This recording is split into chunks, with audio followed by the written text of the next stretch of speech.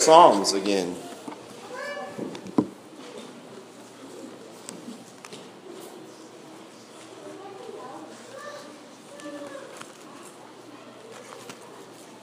Psalm number 19. Psalm number 19.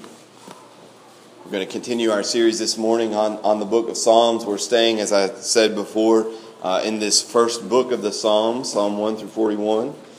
And this morning we'll look at probably, at least partially, a familiar passage for most of us. So read with me, will you? Psalm 19, verse 1. It says, a psalm of David.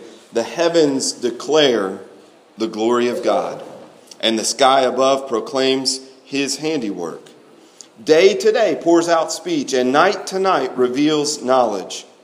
There is no speech, nor are there words, whose voice is not heard. Their voice goes out through all the earth, and their words to the end of the world. In them he has set a tent for the sun, which comes out like a bridegroom leaving his chamber, and like a strong man runs its course with joy. Its rising is from the end of the heavens, and its circuit to the end of them, and there is nothing hidden from its heat. The law of the Lord is perfect, reviving the soul. The testimony of the Lord is sure, making wise the simple. The precepts of the Lord are right, rejoicing the heart. The commandment of the Lord is pure, enlightening the eyes. The fear of the Lord is clean, enduring forever. The rules of the Lord are true and righteous altogether. More to be desired are they than gold, even much fine gold. Sweeter also than honey and drippings of the honeycomb. Moreover, by them is your servant warned. In keeping them there is great reward. Who can discern his errors? Declare me innocent from hidden faults. Keep your servant also from presumptuous sins. Let them not have dominion over me. Then I shall be blameless and innocent of great transgression. Let the words of my mouth and the meditation of my heart be acceptable in your sight, O Lord, my rock and my redeemer. This psalm, as we've said with all these psalms, just reminding ourselves that the genre of the psalms is poetry. The style of writing is poetic. And one of the things that we notice about poetry, if you've ever read much poetry, is that they're unlike what we might say in the writings of the Apostle Paul. Paul writes, and he writes in a way that is laying out truth, and he builds arguments, and he uses the word therefore a lot, right? Because he'll say, this is true, and this is true, and this is true. Therefore, now this is true. We see that. I'm going through Romans in our community group, and we're coming up the end of chapter 5 and verse 6. And there he's just building from chapter 5, and he's saying, now, if that's true, what about this? And they're just arguments building on top of one another. But poetry doesn't work that way. And poetry, a good poet is going to make his point, but sort of in an understated way. He's going to make the point, but he's not going to tell you explicitly what he's saying. There are oftentimes movements within poetry. So there's a shift and it's a change, but there's not a big sign there that says, hey, I'm changing here. And for you to read and understand poetry, and that's important for us because some of the Bible is poetry, as the Psalms are. It's important for us to know how to interpret it. And so when we get to these Psalms, sometimes there are movements, there are shifts, and we've got to have understanding and be able to tie them together. And that's what we have in this Psalm. There are really three movements, and he doesn't say, okay, I'm done talking about this, now I'm going to talk about that. But the movements we see are, and I'll just talk about the structure here for a second, verses 1 through 6. First of all, the psalmist David is writing, and he's talking about how God is communicating to us. God is speaking to us, and that really is the thesis or the main point of Psalm 19. God is speaking. And verses 1 through 6, he's talking about how God is speaking to us through his creation. Specifically, he's speaking to us through the sky. That's the one thing that the psalmist points out. Of course, we know all creation speaks to us. All creation is telling us about God and his glory. But the psalmist focuses in just on the sky. And in particular, even in the sky, he talks about the sun. And the main point of these first 6 verses is that this morning, when you got up and the sun rose, maybe you didn't get up at the sunrise, okay? But you got up and the sun was already up. And you looked out and you saw the sun. That was God speaking to you and communicating to you. And we're going to focus on those first 6 verses this morning. And then verses 7 through 11, really, this is the second movement. Now he shifts away from talking about how creation is communicating to us. And then he begins to talk about what sometimes is called special revelation. You see, creation is called general revelation. Revelation is communication. God is revealing himself, and that's general. It goes out to all people. It's not as specific, but it is God communicating. Now he goes and he talks about the Word of God, verses 7 through 11, and he talks about the Bible. And the Bible is God communicating to you in a specific way. The law of the Lord, the precepts of the Lord, the commandments of the Lord. That is God speaking to you, revealing himself to you, that special revelation. And that's verses 7 through 11. Lord willing, we'll come back to this chapter again next week, and we'll look at what God says about his own word and how he's revealed himself in that way. And then verses 12 through 14 is the response of David. Verses 12 through 14 are David's prayer to God. After he has considered the way that God has revealed himself in creation, and then he's revealed the glory, and he's considered the glory of God's word. And then he comes and he prays to God. And he recognizes that he's a sinner that needs to be declared innocent from hidden faults. He's a sinner that needs to be kept back from presumptuous sin. And he prays for God's forgiveness. And he prays that God would help his heart and the meditations of his heart and mind to be pleasing to God. So verses 12 through 14 is David's response to this meditation on the ways that God has revealed himself. And so, actually, as I was studying this and just thinking about it, it struck me funny because that is often, as I think about God, that's a sort of a familiar path that my mind takes. I'll be out and looking at God's creation and just enjoying being outside, and I'll begin to meditate and think about just how wonderful this world is and how it reveals God's glory. And the next thing you know, that my mind will then shift away from just the glory of God in creation, and I'll begin to think about God's word and how God has revealed himself in Scripture. And from there, I'm often, and probably this is true of many Christians, I'm often led to think about my sinfulness and how this glorious God who's speaking to me in creation and speaking to me through his word, how I've fallen short of his glory. As Romans says, we all sin and fall short of the glory of God. And I see my finiteness in relationship to God's glory. I see the ways that I've sinned and broken God's laws and his precepts and his commandments. And I'm led to pray to God and to seek his forgiveness and to ask him to cleanse me from all unrighteousness and to make me pure.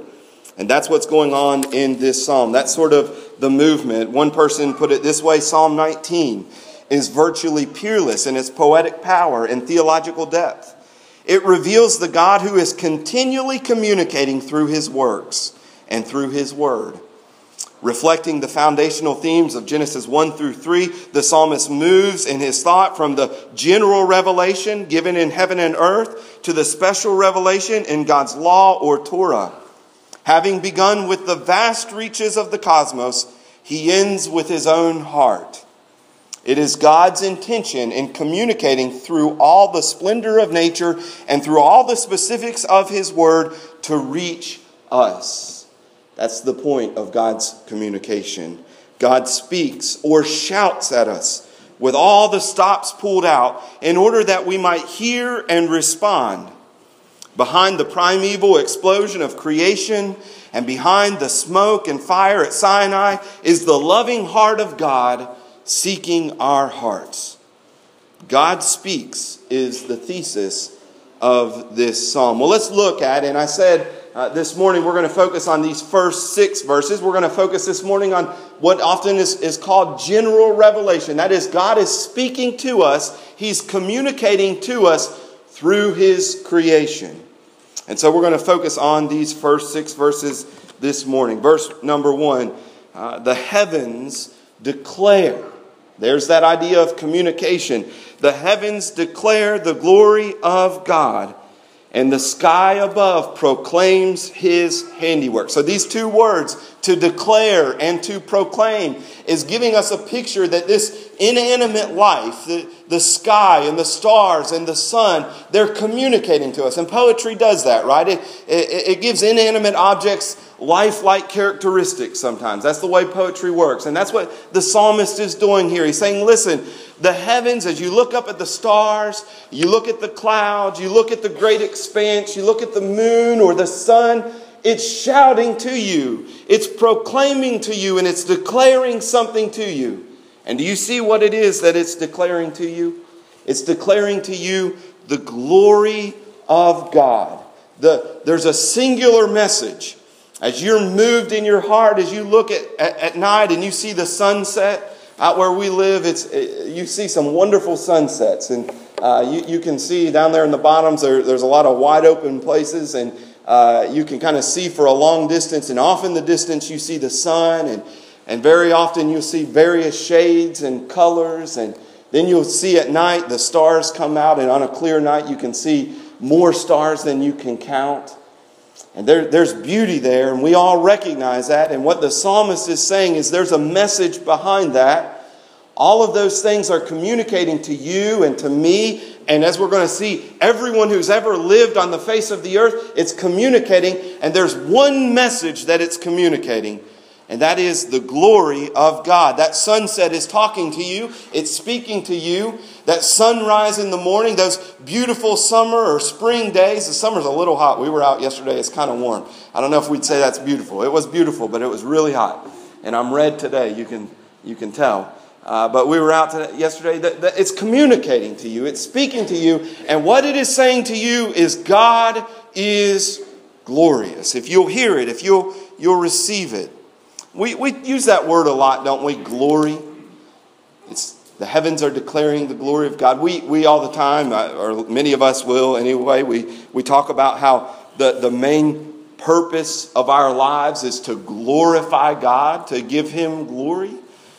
We sing about God's glory. We talk about God's glory. And yet I don't know that we really understand what glory is. Sometimes maybe we've got a hint at kind of what it is. But it's, in one way, it's kind of a difficult thing to define. Over the last couple of years, I've thought from time to time about glory. And I've read some various ideas of what glory is. And kind of formulated... with the help of others, formulated what I believe glory is. And I'll just give you that definition, and then we'll talk through it for a minute, because there's a message here. The heavens are declaring something to us. They're declaring God's glory. And we say our purpose in life is to glorify God. And so we need to know what glory is if we want to understand this message. This is the definition that I have. Glory is that quality of a person, a thing, or even an event sometimes, that causes an almost inexpressible explosion of various emotions such as awe and wonder and delight and even sometimes fear. So it's a quality of a person or a thing or event that causes this explosion of emotions. You've experienced glory before, haven't you? When you stand before the Grand Canyon, if you've ever been to the Grand Canyon, or you see some other natural wonder and you walk out to the precipice, well, the thing that amazed me about the Grand Canyon is that, there are some fences around certain places, but there are other places you walk up and there's just drop-offs, right? They're just cliffs, and you could so easily die. But as you look out over the Grand Canyon, or maybe the first time that you've been to the ocean, or you've seen something else, there's just something about it that just almost takes your breath away. And there's this sort of explosion of emotions with you. Sometimes it's awe, sometimes it's wonder, sometimes it's love. Even sometimes as you stand before the Grand Canyon and you get out to the edge, there's just this fear. There's this reverence. It's so beautiful, it's so wonderful, it's so big that it causes even fear within you. And I think that's what glory is. Whatever it is that causes you to feel that way, that is what glory is. We know other times when we've experienced glory. The first time that you hold your child and you have a new child that's born, and the doctor brings him or her to you, and you hold, and there's just that inexpressible emotion that comes over you. This is a glorious moment. There are other things that maybe aren't as important. We see athletes who have trained and practiced their whole lives, and now they've come to the championship, and they've finally broke over, and they're the champions, and the camera goes to the locker room, and here are these big, strong guys, and they are in tears. They are just overcome with emotion.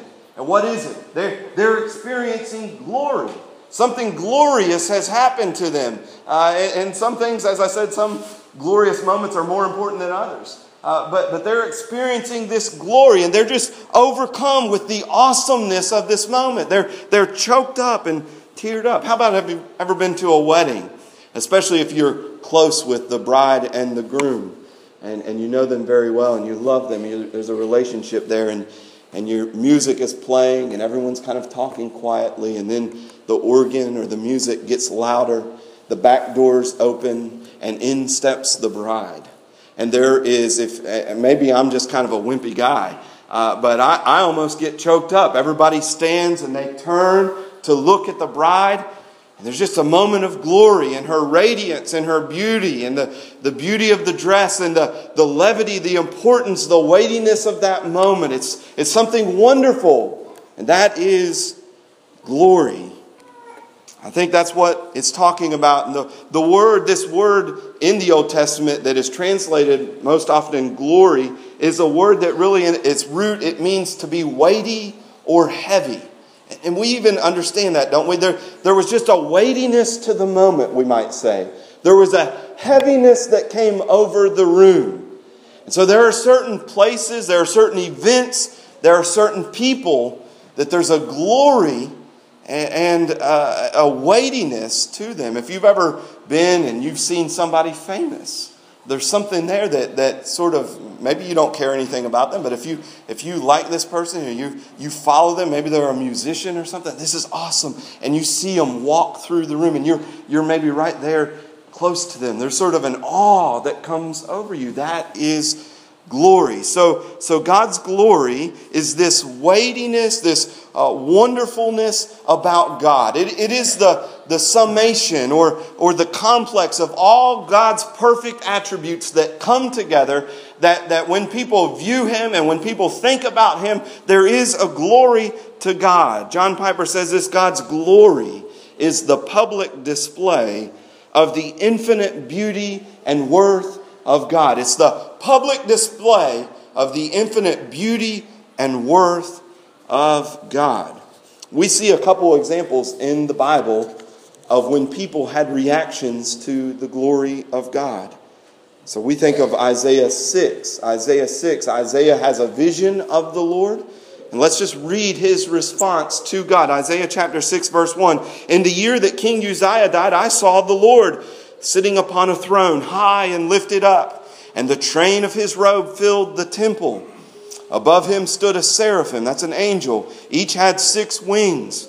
With 2 he covered his face, and with 2 he covered his feet, and with 2 he flew. The idea of covering his face and his feet is even this idea that God is so glorious that this angel dare not look lest he become overcome with the gloriness of God, the glory of God. One called to another and said, Holy, holy, holy is the Lord of hosts. The whole earth is filled with his glory. God's holiness is so overwhelming, it's so beautiful, it's so wonderful that it fills the whole earth with his glory. And the foundations of the threshold shook at the voice of him who called, and the house was filled with smoke. And then this is Isaiah's response. He said, And I said, Woe is me, for I am lost, for I am a man of unclean lips, and I dwell in the midst of a people of unclean lips. For my eyes have seen the King, the Lord of hosts. And so Isaiah, as he gets a vision of God, he is brought to just say, Whoa. He is brought to understand how glorious and how holy God is. And as he thinks and contemplates that, he sees his own sinfulness. A second example is John in the book of Revelation. John in the book of Revelation, chapter 1, Verse 12, then I turned to see the voice that was speaking to me, and on turning I saw 7 golden lampstands.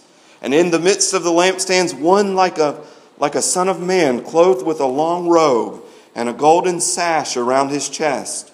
The hairs of his head were white, like white wool, like snow. His eyes were like a flame of fire. His feet were like burnished bronze, refined in a furnace. And his voice was like a roar of many waters. In his right hand he held 7 stars, and from his mouth came a sharp 2-edged sword, and his face was like the sun, shining in full strength. And John, how did you respond to all that glory? What he's describing there is the glory of the resurrected Christ. He says, when I saw him, I fell at his feet as though dead. But he laid his right hand on me, saying, fear not, I am the first and the last and the living one. I died, and behold, I am alive forevermore, and I have the keys of death and Hades. So what is going on with John? What is going on with Isaiah in Isaiah chapter 6 is that they've had visions of the Lord, and they've experienced his glory, that feeling that you get when you stand at the Grand Canyon or the ocean. It's just a momentary feeling though, isn't it? It just kind of is there and then it's gone. We just get fleeting little moments of that in this world. But God is so glorious that feeling just overwhelms them. And John said, I fell down as if I were dead. He could not handle it. He could not handle the experience of God's glory. It overcomes him. It's the overwhelming emotional experiences that we talked about times 1,000. And he's unable to bear it. And that's what the heavens are telling us. As we look up at the night sky or the sunset or the sunrise, the heavens are shouting at us. They are declaring to us, God is glorious. If you will hear it. The heavens are glorious, but you notice the point of this verse is not to tell us how glorious the heavens are. It's not to make out that God's creation is so wonderful. It's to point us to something beyond that. And that is to show us that as glorious as a sunset might be, as glorious as the sun is, or as glorious as the night sky might be, and the awe and the wonder that might stir up in our hearts, the heavens are declaring to us something else. They're declaring God's glory. There's something great. I think many Christians sometimes miss this point. One person said this, the majestic creation is evidence of the even more majestic God, Creator God. So as glorious as the heavens are, we don't need to stop there, and that's what we do sometimes. What a wonderful sunset. That's what the unbeliever does, the person who does not know the Lord, does not love the Lord. They look out at the sunset and it's beautiful, isn't it? The sky is wonderful. The stars are so majestic on a clear night out in the country. It's so wonderful. And everybody can look up at that and say, that's glorious. There's awe. There's a love. There's a reverence to how great this universe is. But sometimes we stop there. And that's all that we say, and that's all that we recognize. But what this psalmist is saying, what David is telling us this morning, is that we need to lift our eyes even higher, even above the expanse of the universe and outside of our galaxy. And we need to look and allow our eyes to be lifted up to the King of glory and recognize that as glorious as the things are that you are seeing, they are but a minuscule representation and reflection of the glory of God. As glorious as this is, God is infinitely more glorious. And this is just a little sample, just a little foretaste, just a little reflection of God's glory. So Christian, as you look out at the sunset, don't just allow your thoughts to stop with the beauty of a sunset. Allow your thoughts then to move into the beauty of the God that we worship and serve. We don't just say God made something beautiful. We say God is beautiful. We don't look at the sun. And if you know anything about the sun, the power that the sun has, we don't just look at the sun and say, wow, what a wonderful creation. That's awesome. But as believers, what we need to do is lift our eyes up and say, wow, what a powerful and great God we serve. That He could just speak the sun into existence. And this is just a little taste of his power and his glory.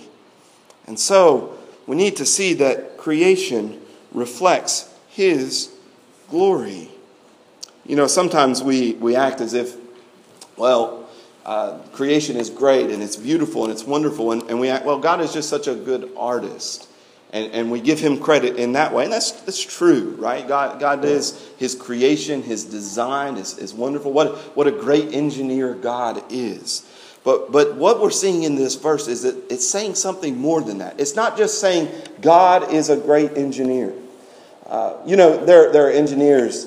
Sometimes engineers are a little bit nerdy, aren't they? Kind of science guys.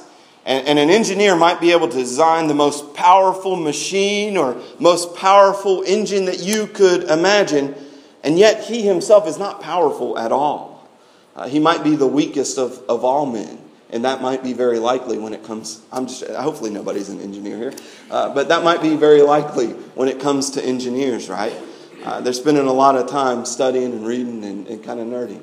Okay, they might not be very powerful, but they can design something with great power. An artist might be able to design something that could take the beauty of it, could take your breath away. And then you meet the artist and she's not very pretty.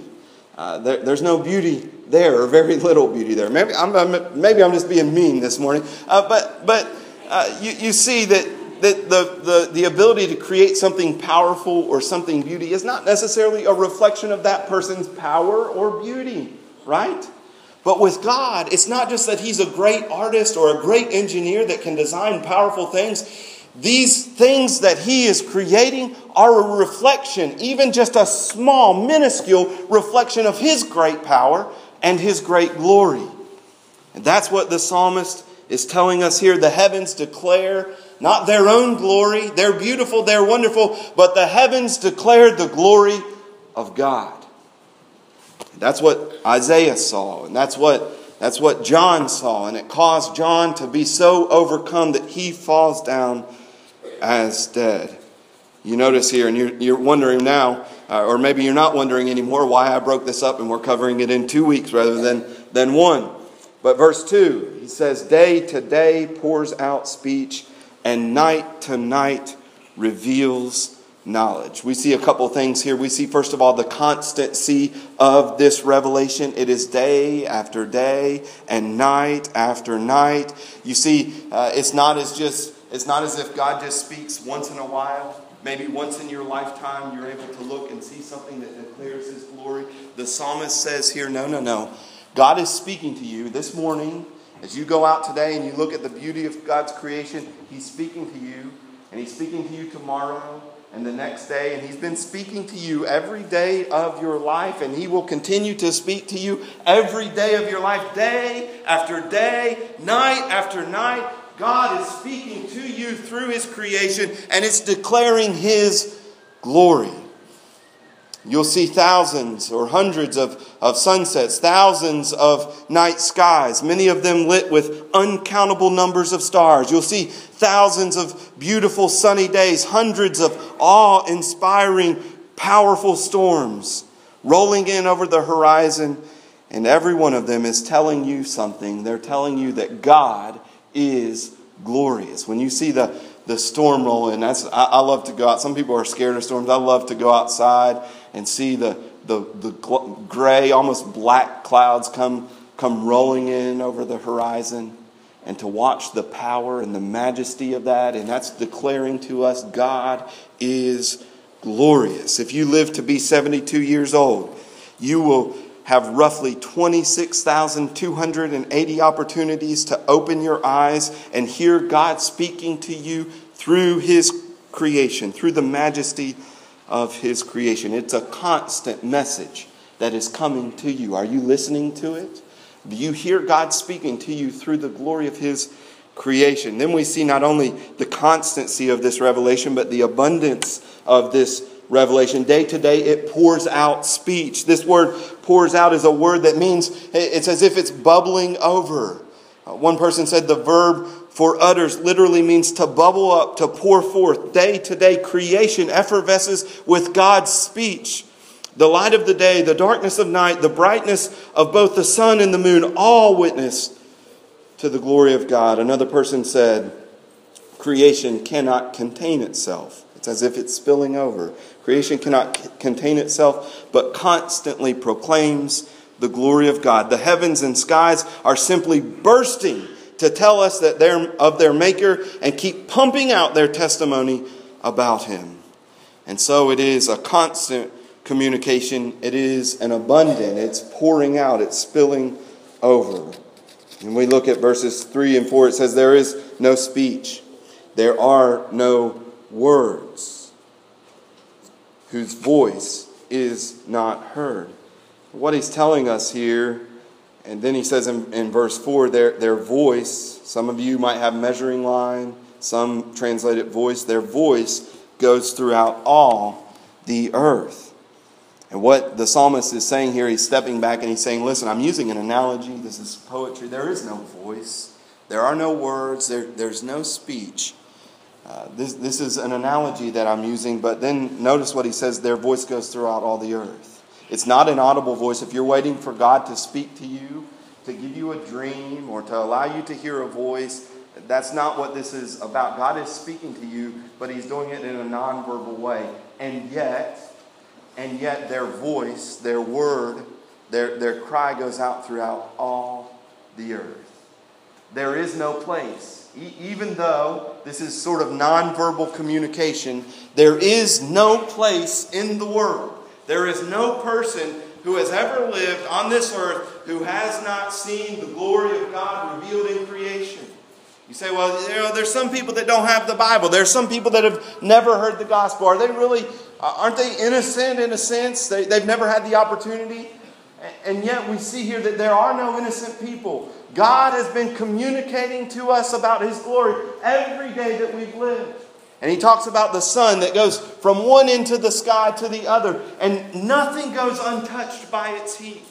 Everyone sees sunsets. Everyone sees the starry sky. And God is talking to us. And He's speaking to every person, even though there are no words. Even though there's no audible communication, everyone has heard of the glory of God. That's what he's saying in verses 3 and 4. It is a universal communication. You know, a picture, sometimes they say, is worth 1,000 words. And a picture can communicate to us. It's not as certain as words are sometimes. We need some explanation. Yet it does not negate the reality that something is being communicated. And what the psalmist is saying is that everybody's got a clear communication from the Lord in the things that have been made. Paul says that in a minute. We're going to look at that in Romans 1. Everyone is without excuse because they've all heard of the glory of God. He's communicated to them. It's a universal communication. Every person on the face of the earth has heard God speaking in this way.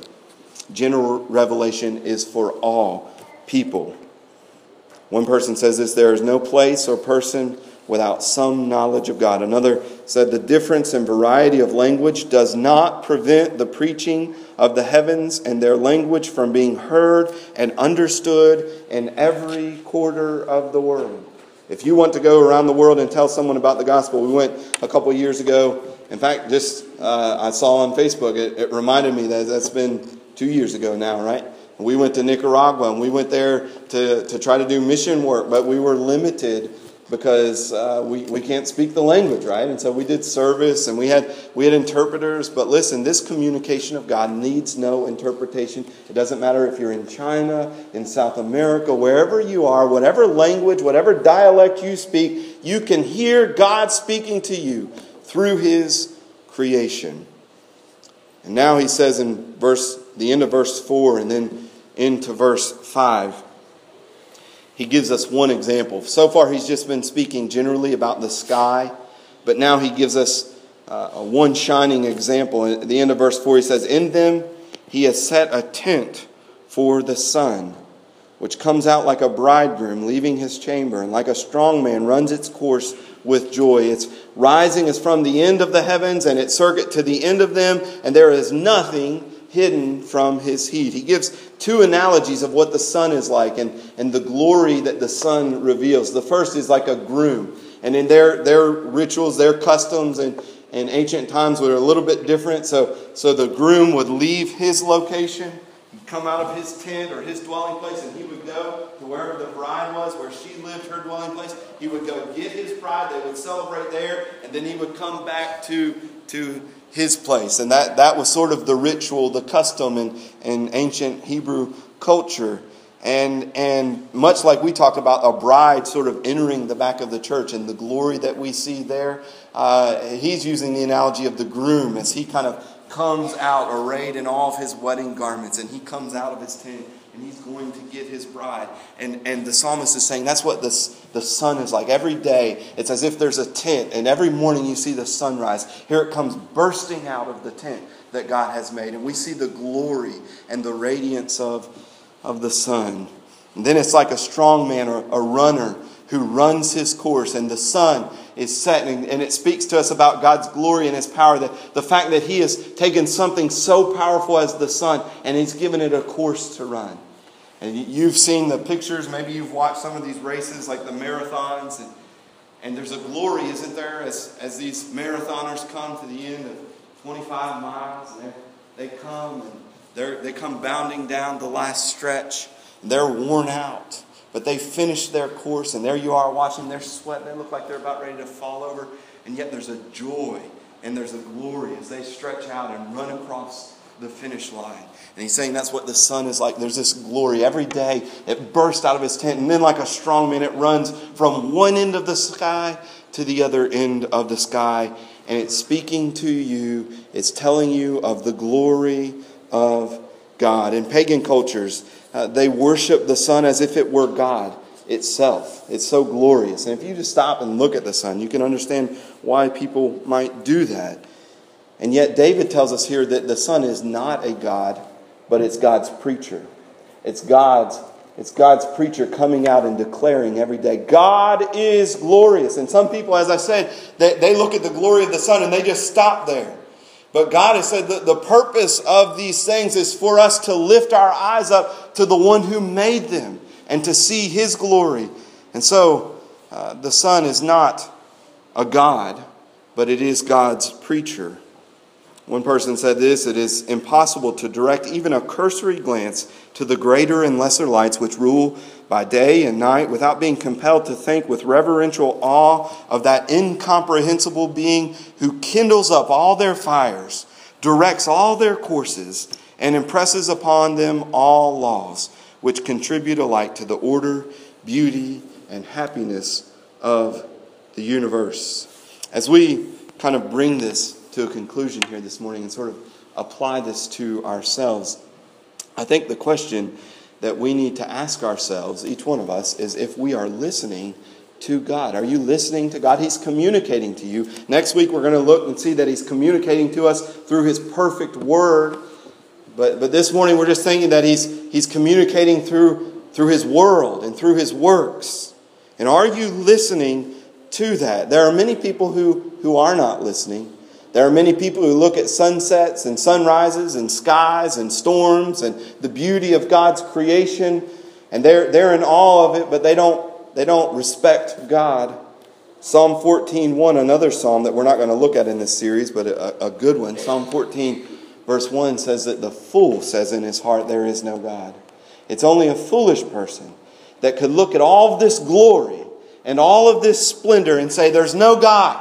There's no one who made this. There's no one who directed all this uniformity, all the specificity of creation and the way that it works, like the finest machine has ever worked. There's only a fool could look at that and say there is no God. I mentioned Romans 1, verse 18 earlier. It says, the wrath of God is revealed from heaven. Why is God's wrath being revealed? Well, listen, the reason God's wrath is being revealed, and we're going to read this, the reason God's wrath is being revealed from heaven is because people look at the sun and people look at the glory of God in creation, and they close their eyes and they close their ears and they go on and they worship and serve the creation rather than the Creator. And so God's wrath is being revealed. Listen to Paul say this: for the wrath of God is revealed from heaven against all ungodliness and unrighteousness of men who by their unrighteousness, because they're unrighteous, because they are sinful, because of their unrighteousness, they suppress the truth. So it's like bubbling up and they just push it down. They suppress the truth. For what can be known about God is plain to them because God has shown it to them. Paul, how has God shown himself to the world? Why is it plain to them? It's plain to them for his invisible attributes, namely his eternal power and divine nature, have been clearly perceived ever since the creation of the world. How have they been perceived, Paul? In the things that have been made. So they are without excuse. For although they knew God, they did not honor him as God or give thanks to him, but they became futile in their thinking, and their foolish hearts were darkened. Claiming to be wise, they became fools and exchanged the glory that's revealed in creation. They exchanged the glory of the immortal God for images resembling mortal man and birds and animals and creeping things. So God was speaking to them. God was revealing himself every day, shouting about his glory. And instead of lifting their eyes to God and worshiping God, they had this unrighteousness. They wanted to live on their own. They did not want to bow their knee and bend their knee to this glorious Creator. And so they began to worship birds. And they began to worship the sun instead of the one who made the sun. And you say, of course, we're not in pagan cultures. We don't do that. And yet we do. Yet we do all the time. We worship the stuff that God has made, the glorious stuff that God has made. We spend Sundays out on the boat instead of coming to church to worship the God who made the lake and who made the sun and the skies. We worship the things that God has made instead of God, and that makes us guilty before God. We are blind to the God, the glory of God, who made these glorious things. One person said this: if man had never sinned, if he were laboring under no blindness of mind nor hardness of hearing, the teachings of natural religion, this general revelation, are so clear and so impressive that they would assuredly awaken pious wonder and devout praise of the Maker of all things. In other words, bottom line, what he's saying there, if we weren't sinful, when we see a sunset, every time we see it, we would praise God. Instead, we say, oh, this is beautiful, and we go on about our day. Every night when we look up in the sky and we see the stars, or we see the wonder of God's, even the human beings that God has made, we hold a baby in our arms and we see the glory of it. Every time, if we weren't such sinful beings suppressing the truth like Paul talked about, we would just be raised to lift and praise our glorious God. And so it is sin that blinds us to this. Now, as we close this morning, I just want to ask you, are you listening to God's communication? Do you hear what He is saying to you? Are you listening? Are you paying attention? Are you receiving that? Are you responding in the right way to God's communication? The right way to respond is to bow your knee to this glorious God, to worship and serve Him. Are you doing that, or are you just simply enjoying God's glorious creation? One person said this. I thought this was just a great illustration. He said, you may say to yourself, I don't hear creation telling me about God. But think about it this way. If you shout at someone standing 5 feet away from you and he doesn't respond, he is either deaf or he's ignoring you. If you don't see God's glory in the universe He made, you need the courage and honesty to ask yourself, could it be that I am deaf? Or could it be that I am ignoring God and turning my back on Him? The Bible says the heavens declare the glory of God. Have you bent your knee to the glorious God? Do you worship Him? Are you serving Him? He's calling out to you. If you were to see somebody down in Hallsville that you knew, and you roll the window down and you yell at them and say, hey, how you doing? And they just keep walking down. And maybe you think, well, maybe they didn't hear me. And the next day, you see them down in Hallsville again, and you honk at them this time. And you roll the window. You know they heard you. You're right there. And you're shouting at them. You're communicating to them. And they walk by. And you do that every day for a week. After a while, you're going to get the clue, right? You might have got it the first time. Probably most of us would say after the first time, well, they must not want to talk to me. And listen, 26,000 times, 26,280 times you wake up if you live 72 years. And God is shouting at you every one of those days. He's revealing His glory to you. And the right response to that glory is to bow and worship the Creator God. Are you doing that with your life? Or are you like the person who just keeps walking? You say, well, maybe God will show me grace at the end. And we know that wouldn't be the case, right? Because would we continue to do that? Somebody ignores us and ignores us and ignores us. We would probably do it after one time, but God, 26,000 times, He's shouting at us and we're ignoring Him. When you get to the judgment day, that will not be the time for grace. God is talking to you right now. He's giving you the opportunity this morning as you see the beauty of everything that He's made. And now He's even giving you a greater blessing.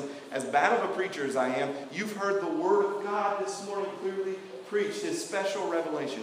You have the opportunity this morning to bow your knee, stop walking away, stop ignoring God, turn around, bow your knee to the Creator God. You have that opportunity this morning to respond to His communication. Don't ignore Him any longer. I'm going to ask Daniel to come at this time. Daniel and Bobby, we're going to close in a hymn. I ask you to stand.